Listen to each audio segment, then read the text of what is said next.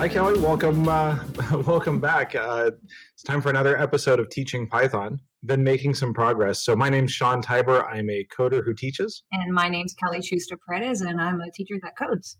Nice. Well, we're trying to sneak in a quick recording today because we've got some things we wanted to talk about and some stuff that we've been working on. So I think it's a good opportunity to just take a few minutes and talk about those things. But before we get into that and all the stuff we've been playing with in the classroom around code reviews and debugging and testing and all those things, let's start with the win of the week. So, Kelly, do you have a win of the week to share? Well, it hasn't been a win yet, so I'm hoping that it is a win. I guess it's a win on my part, but Earsketch last night, thanks to Russell. I guess maybe it came from Michael Kennedy. I'm not sure. Someone tweeted back M. Kennedy, or maybe to get him to talk about it. I'm not sure. We'll have to research that, but Earsketch. Wow. I'm so excited for the students that really love music. I tried in 5 minutes of my efforts during soccer practices with my kids to just get in there. And then Russell said something that one of the students did. And, it seems so much fun. Earsketch. Yeah, so it's writing code and making music, right? With snippets. So all these really cool, I feel like, what's that one band that was fully animated in the 2000s? Like the Gorillas? Yes.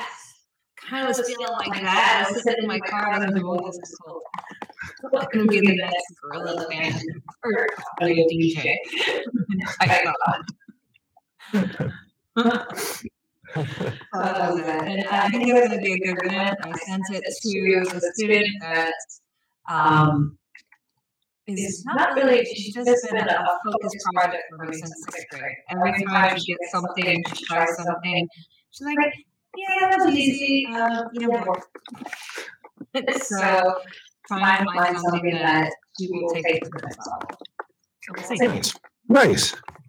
Well, for me, the win this week has been doing some things with files for the students. So I always have this kind of weird feeling because we grew up with files and folders and having everything local in your computer, and our students just haven't. Everything's cloud-based, or it's just kind of there, right? Whether it's a Google Doc or Google Drive file or whatever. They don't really think of those as files like you have on your file system. They think of those as just these ephemeral objects in the cloud somewhere. And so it's interesting to me every time we talk about files, I always have to go back further than I think I should have to, right? Like, files and folders. And I'm like, okay, what is a file? What is a folder? Or what's a directory? And so I'm combining this with the command line a little bit. So teaching them some basic commands to get this concept of a file or a path or a working directory or relative path, just enough that they can start to see, like, when they open a file in Python, how to open a file that's in the same folder, or why the file needs to be in the same folder as the program that they're running. And it worked pretty well yesterday. I was very excited to see it. I had the students working on their word list. It was an all Mac environment, and on a Mac, there's a file in there under like /user/share/ I think it's like dict or dix. There's a whole list of words, 235,887. And I know I did this last year, but it just seemed like it went really smoothly this time. I'm not entirely sure why, but just talking through first the importance of files, why we use them, why they'll help us grow beyond what we can type in ourselves, and be able to write our code for things that maybe we haven't already seen or aren't intimately familiar with. So it was pretty cool. We went through and found the longest words out of the list. Of that list, there are 5 24-character words. And we went through different algorithms and techniques for finding the first longest word, the last longest word, and then the list of all the longest words. And you could see that students were getting pretty excited about it because we'd start with, well, here's a list of the first 10 words. What's the longest from that? So we can see exactly whether our algorithm is working properly to find the longest word, and then we grow it to the full list. And so it's kind of neat because you can see that light bulb go off for at least some of them that says, I can go through 235,000 words, but with Python, I can do that in a second or two. Like, that's a pretty cool thing. It is pretty cool. Yeah, it's a great lesson. That's definitely was one that we wanted to keep and repeat. I know we talked a little bit about it last couple episodes, a lot of episodes ago. Goodness, I don't even know how many, but We also introduced a little bit of rewrite in the seventh grade, just test it out to see where it fits. That's the beauty of our curriculum, is that we kind of move it around, see where it goes, and we get to everyone wants to get anything. But it's funny because I started to feel, and I don't know if it was because of COVID and everyone was online and using Google Drive and working on Chromebooks with sixth graders, but I was starting to feel a little bit more of a crunch for kids that don't really understand how to use folders or find things. So I find myself constantly saying, go to the new code folder. Well, where's that? Well, it's in Finder. What is that? Well, it's here, and here's how you search for it, and these are folders. And students don't really understand that, or here's a file format, I need to get that. Oh, well, what's this PNG? How do you find a PNG on Google? So I'm starting to, I don't know if I've never took much notice of it before, but I feel a lot more pains with my sixth graders this year for little things like that. So teaching that file rewrite kind of helps to give them that idea of what's going on in the computer and that kind of. Well, the other thing that is easy for us to forget too is that for our sixth graders, this is their first year with like a MacBook or a Windows PC or something like that. So prior to this point, they've had a school-provided Chromebook or a school-provided iPad, which it's not impossible to get to the file system on those devices, but it definitely takes a little bit more effort, or you're not as dependent on it. So some of these students, it's not their fault that they don't know about files and folders. It's not like they've been asleep at the wheel or anything like that. There are files and folders in Drive, so I'm just saying, and I know they taught that. Right, but it doesn't transfer. So it's this illusion that they understand how to use their full-fledged traditional computer because they know how to use a Chromebook and they know how to use a web browser and web-based apps. But there's this a whole new layer that they're just seeing for the first time by moving to a Windows or a Mac that they may not have seen before. So it's easy for us to forget that because so many of the other things that they can do on their computers, they're very adept at. Yeah. So that part's not quite there yet. Goes back to that thing where we need more push in ed tech. Those days of ed tech is you just never have enough. Right. Computer science is not built. Our computer science course with 9 weeks is not built for full-on ed tech. But listen, don't neglect those ed tech skills with your math teachers, English teachers, social studies, science. It needs to be something that is all over every day inside the curriculum. It's really interesting. Yeah, and sorry, I'm just hooking up my light here because it's not charged. Hey, look, it's lighting up. Okay. We digress. We digress. But I think that is a good segue into, we're about 6 weeks into the school year now. We've got a lot of new things that we're trying this year and some new approaches that we're experimenting with. So we wanted to cover some of those experiments today. And I think we have kind of 3 major categories of experiments that we've been playing with, mostly around the teaching techniques and the classroom engagement, not necessarily around the tools and the technology. So this is more of a like how to engage your learners sort of conversation. So the first one of the 3, I think we're going to talk about code reviews. Mm-hmm. We're going to talk about testing strategies and verifying your code and knowing that it works, right? So this whole concept of it runs, but now what, right? And then the third area that I wanted to talk about was the things that you've been doing around, I forget what it is. Remind me, it was... He throws this out there. Totally off schedule. Not even on the outline. Well, the main one was the code reviews. Instances and turtles and classes. And yeah, I think it was kind of the way that you've been teaching some basic object ideas in Turtle, using Turtle to get this concept of object usage, not necessarily object design, if that makes sense. Absolutely. Totally threw us off. Yeah. So for those of you who may not be familiar with code reviews in a professional setting, a code review in a software development team is about, working with another developer, typically a senior developer, to review code and use this as a process to improve the quality of the code, ensure that it meets the requirements, review it for any sort of issues that may come up, whether that's style issues, logic issues, functionality issues, to ensure that the code that is being produced is the highest quality. And if it's done right, it's a learning experience often for both the junior developer and the senior developer in terms of the way that code is written and the way it's implemented. Yeah, and in the teacher setting, this is something that's really not a new thing for a teacher. It's one of these basic lessons I think you learn in college, NG 101, where what can you do in order to build a pair programming, pair reviewing, pair doing activity? How can you teach communication skills? How can you have stronger students help the not as strong students in a certain field? How can you help your grading and get better products? And one of the things I always do, especially with essays, is this peer review. Here's a rubric, here's the things that you need in an essay. Get with a partner. Your partner's going to kind of grade over the essay, talk about it, tell you how to improve, look for grammar issues, and then you go back and do your second revision. So I not really enjoy all of the sixth grade first app projects like I normally do, because I pretty much set them free. They're really good coders, but they weren't really good coders at following my rubric as in the past, because in the past I helped them a lot more. So these guys are kind of set free, and then what I got back was a lot of really good ones and a lot of really bad ones. And I didn't want to put a bad grade in there, especially when it was their first app and they were just eager to go. So I walked in the morning and said, guess what, guys, we're going to do a code review.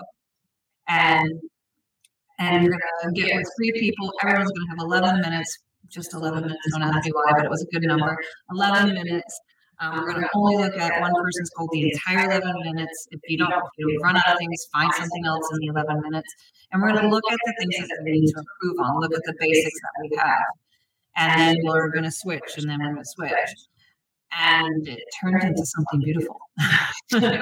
So what were the results you were seeing? Like, what was happening with that code review? Well, so first of all, it turned into an empowerment. So a couple of kids, there was one student that was completely shy. She submitted, I think, 5 lines of code, and the code was supposed to have certain concepts in there.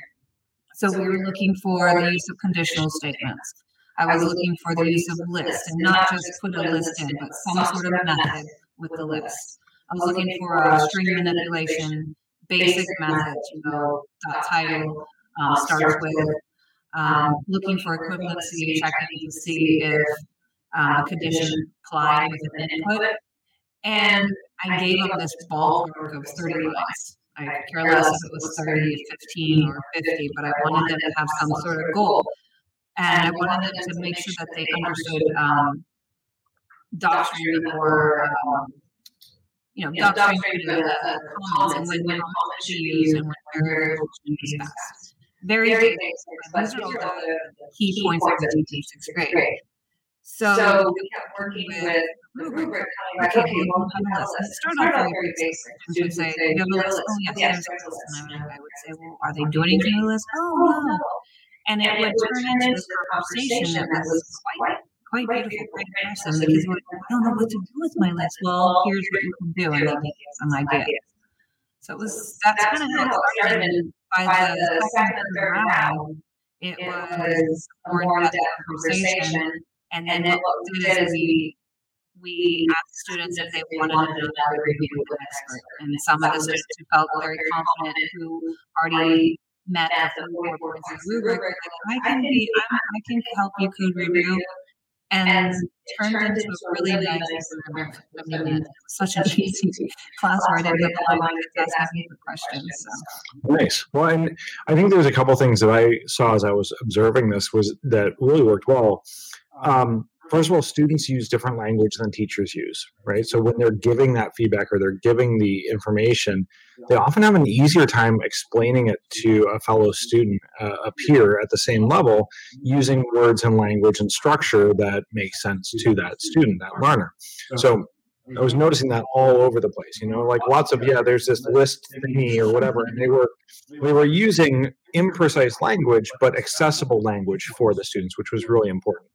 The other thing, too, is that sometimes, and it depends a lot on the student, sometimes students feel less pressure when they're having their code reviewed by a teacher and by a peer. Sometimes they feel more pressure, but because there was no grade associated with this, it wasn't like you're doing this for a grade, it was a low pressure environment for them to learn and be receptive to feedback. So there wasn't that same sort of like, oh, my code's on the wall in front of everyone, or the teacher's looking at my code and giving me a grade for it. It was more of like a peer level assessment. And a lot of our kids are really good about giving kind and helpful feedback at the same time. And then the last thing that I saw was that it's always fascinating to watch students explain concepts in their own words, and just the way that they were talking about, things like, what's a conditional statement? It's like, well, you have two choices and one of these can be true and the other one can't be, so it's going to run that code. Okay, well, that's kind of cool the way that they're explaining it, because it's not necessarily the word that I would choose, right? And that's a really beautiful thing. Yeah. And the added benefit that, and this is one of the reasons why this is done a lot in with essay writing, is you always have those few students that excel in a certain subject, and everyone was able to see that code and see the level that went a little bit higher. And kids were like, oh, that's a really cool idea. Can I do this with my code? And it brought out things like they were sorting through a list. One student had a numerate on a list that I had showed them because they wanted to count out a list that they had written. And it was just allowing them to extend knowledge based on what they saw from their peers. So I'm totally doing it again, but not doing it so I got to read twice. I'm doing it rereading, because I did read the book twice. I gave them the second grade, which was great. Kids were very thankful for that. But this time I'm going to do that with the Turtle app, and where they're doing a mashup of the Turtle, and they're going to code review prior to submission. Nice. And then they have another day after the revision to code a little bit more. So it does take a little bit of time. It's 3 class periods, but it's totally worth it. Well, and I think the comparison is very apt towards like a writing sample review. Mm-hmm. I really, the more that I get into teaching computer science, the more I realize that computer science is far more closely related. Its close cousin is writing, mm-hmm. and language and expression. Like a second cousin is math, right? Mm-hmm. You can absolutely do math in this, but it's the same way as I can write. I can write about math, yeah. Right?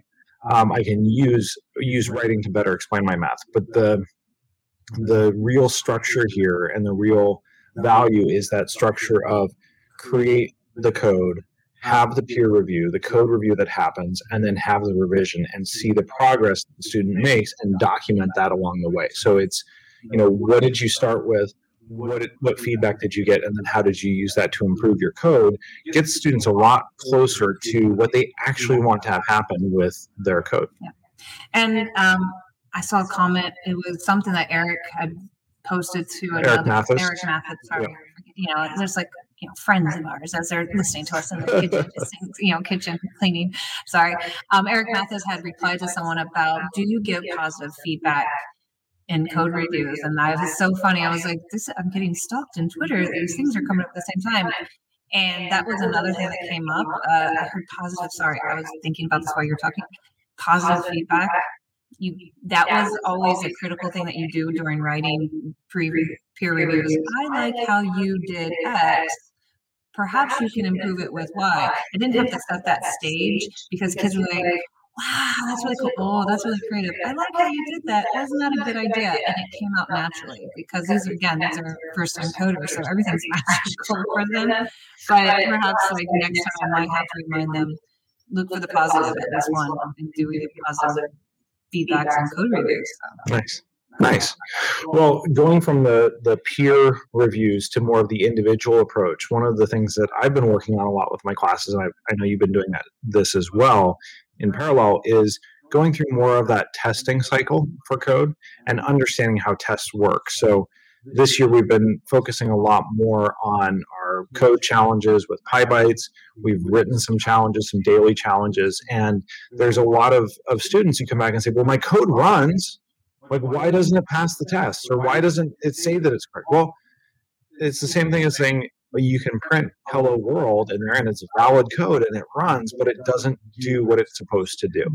And what's fascinating to me about this is that this is where you really see the attention to detail come out, right? You have that first layer of attention to detail, which is are all my indentation in the right spaces? Am I using the same variable names? Do I have name errors because I have typos? Like all of those things come up as part of the first level of attention to detail.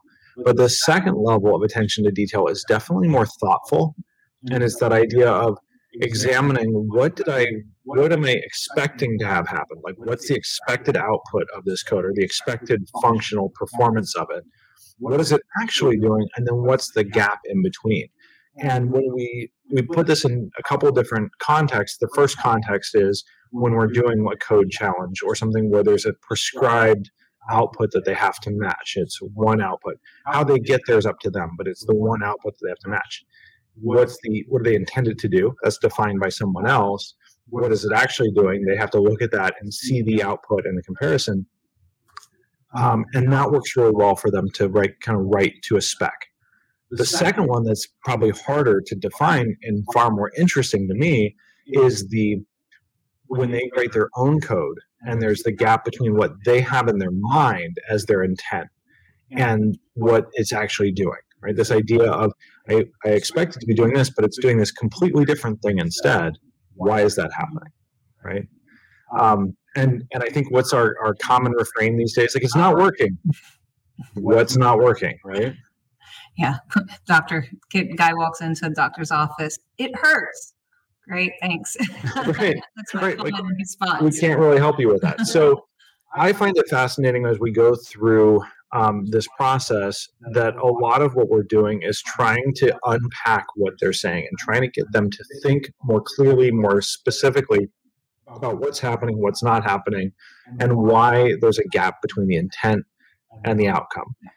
It's a really, I think this is like most of programming in a nutshell, right? Is this process of closing that gap and getting it to work the way you want it to. Yeah, and that's been a huge learning curve for me. Both of the courses that I'm taking right now are going through tests. I actually tweeted to or messaged Brian Onken, and I was like, oh, I'm finally getting into tests.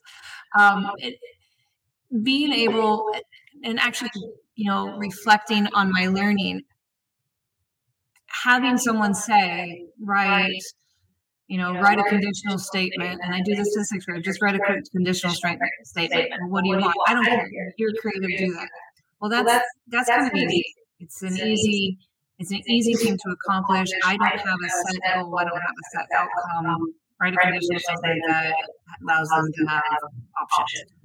But when I start saying something more specific, that if it's this, I want it to output exactly that, then that takes it to a different level. And I think we're starting to implement that more in seventh grade, because with our code challenges, we would give them these simple challenges, but not having a way for them to test if it's right or if it's coming out with what is expected was something I think we were missing. We've always had a platform where we could develop that, but we haven't gotten to that yet. Yeah. Well, and now it's creating this other fantastic problem to have, which is that the students are realizing, well, wait, if there's 4 tests and it looks for these 4 outputs, can't I just make it so that if the input is this, then produce that output directly without doing any of the work in between, right?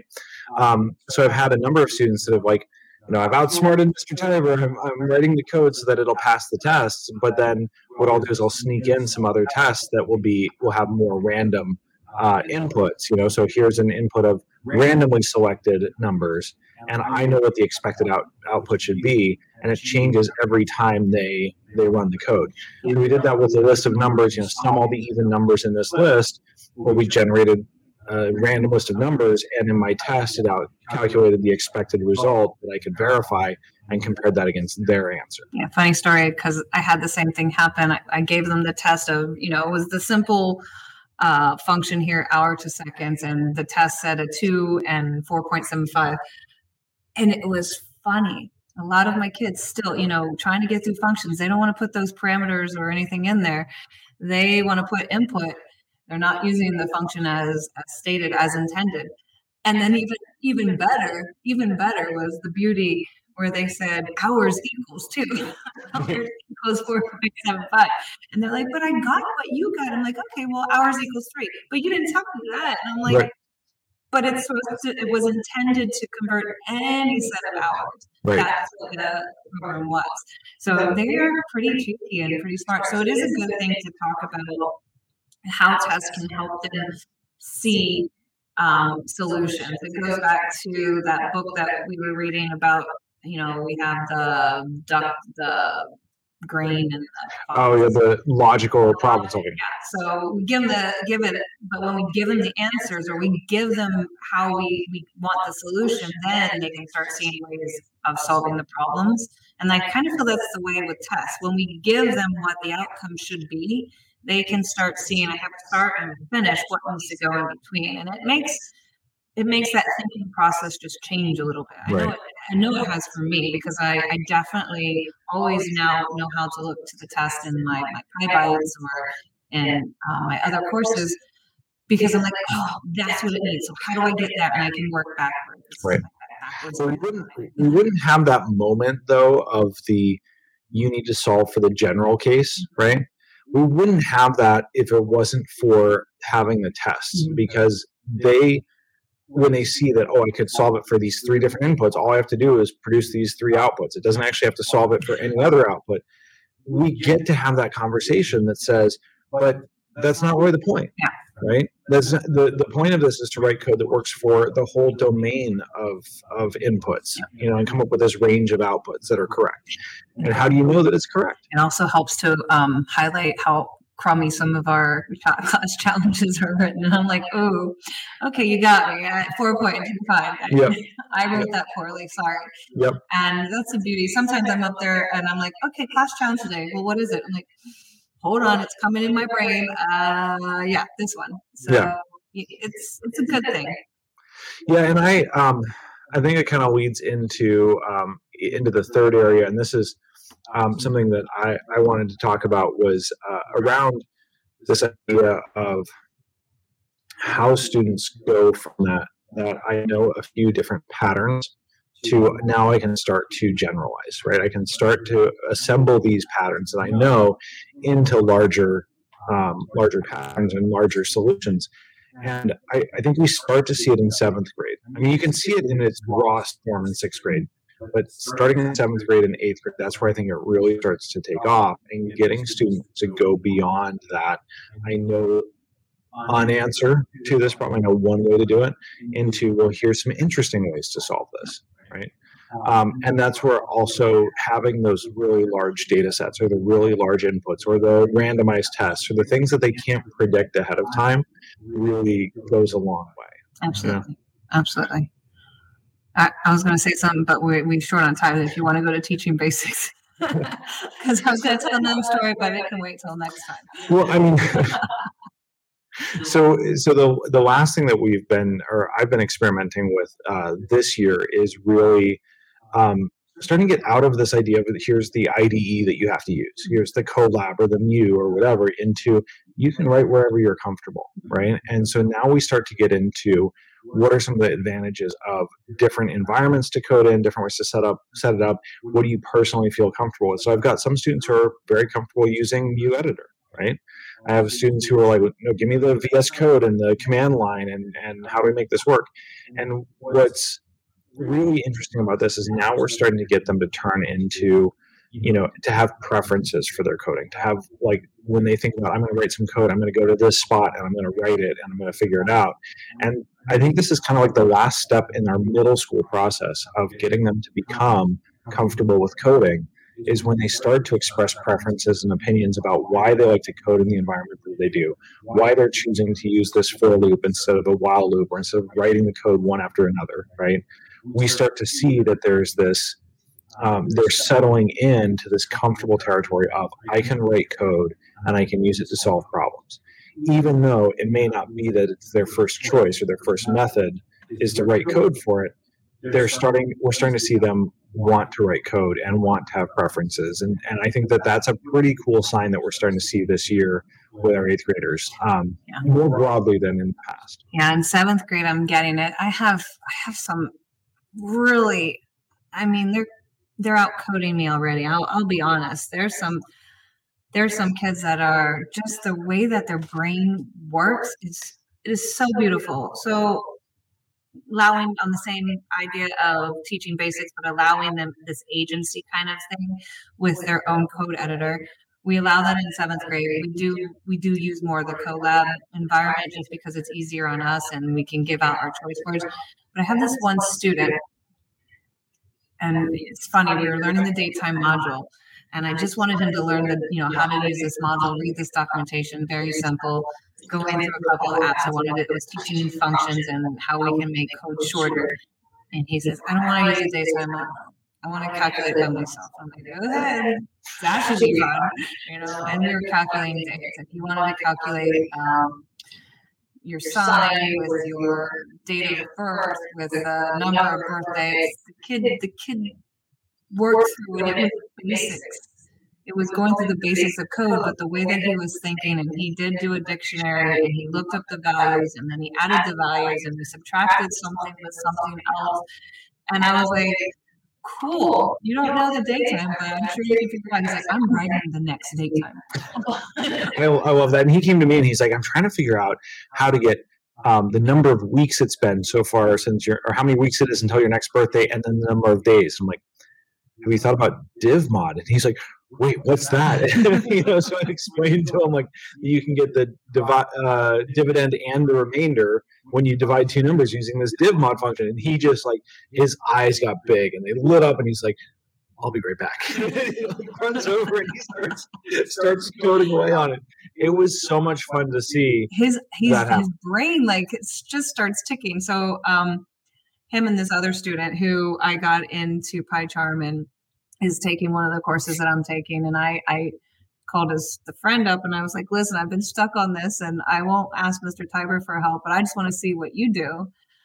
Gave it to him. He comes back with the solution. I was like, well, that one doesn't work, but this is what I did. He's like, oh, I see what you did there.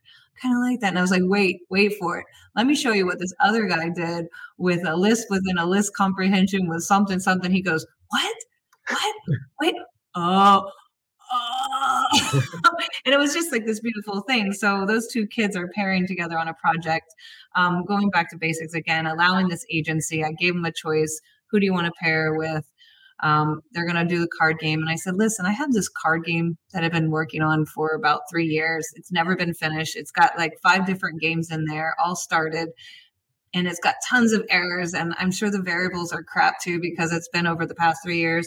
Can we use that? I'm like, have fun. We're going to use it. They're like, we're going to finish your app for you. I'm like, thank gosh. Can you finish my database for me too? Because, I need that. We're going to outsource our coding to all our 6th and 7th graders. All our 6th and 7th graders. Well, with about 3 to 4 weeks left in the quarter, what are your plans? What are you going to focus on for the last 3 to 4 weeks? Oh my gosh, we're doing the beautiful hardware, which,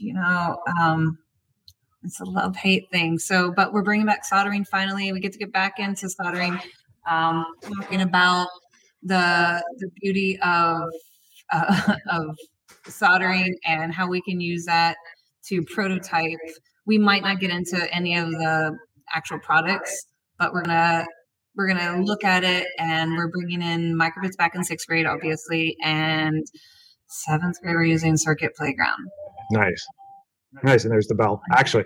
But for me, I think the last 3 to 4 weeks, I know that our students that are on top of things and really excited about it have like been leaning forward in their seats the whole time, are moving, and I'm going to keep up that momentum. But really, my goal now for the last 3 weeks is to get as many of the rest of the students to have that aha moment where things click and it starts just making sense to them, and they're just writing code and making it work. And so I think it's going to be a lot more examples and practice and try these things, and I'm going to bring in Earsketch, and we're going to play around with these things and hopefully get kids to have that moment where they lean forward in their seat and go, oh, I get it, or it clicks, or I can write some code now. I have been noticing, and I think this is a little bit of a getting back into the school year as well as me getting back into the teaching realm. I don't have as many students who are just having things start to click. If I ask them to write code on their own, they're lagging behind what they can read, right? So their level of understanding code when they read it is still way ahead of what they can write on their own and how to compose it. So we're doing some things like I just had each student type out the entirety of the Bagels game code from Al Swiggert's Big Book of Small Python Projects. And I told them, I want you to write everything. I want you to write the comments. I want you to write the indentation. I want you to do every single bit of this code because I want it to match line for line, character for character, and you can't copy and paste it. I said, this is the equivalent of, copying something down to get the practice of the feel of it, the way it sits together. And it's like riding a bicycle through your neighborhood instead of driving through. Yeah, but he doesn't tell you that he left then and then made me deal with all their issues. I'm like, indentation, name error. You didn't do that. Go figure it out. Because it's not copied, right? Yeah, they didn't copy it correctly. They had so many errors, and I was like, this is not Miss Friday's code debug. This is go debug your own. Yeah. But it was beautiful. You get what you practice, right? You practice, absolutely. Write more. Right. So I'm going to have them just writing code the last few weeks, writing code, whether it's their own code, they're writing other people's code. As long as they don't copy and paste it, I want them to get that muscle memory of I'm writing Python code. I'm writing Python code. The myelin wrapped around the nerve. Exactly, right? Exactly. So that's my plan. I know we're running a little bit short on time now because you have a meeting to get to, and I have kids coming soon and everything. So, just to wrap up, we have our guest schedule coming up for the remainder of this month. We have some good guests planned, and we have some robots coming in and all kinds of fun stuff for the next few weeks of teaching Python. We're going to try to get back on our weekly schedule now and the cadence of recording and publishing every week because now we've gotten through that initial start of school and things are starting to smooth out in terms of our pacing and everything. So we're going to be skinnier because of that. So just remember, we're not eating lunch because we're recording with you. That's good. It's a double benefit, right? Double benefit. So what's here? So if you want to follow up with us, we'd love to hear what you're doing right now, what you're finding with this new school year, things that are working really well, things that maybe need a little bit of help. You can always reach out to us through our website at teachingpython.fm. We also are on Twitter at teachingpython. I'm at smtiber on Twitter. And Kelly is at Kelly Pered on Twitter, and that's where we kind of live on social media. And I think there's no other real announcements this week. So for Teaching Python, this is Sean. And this is Kelly signing off.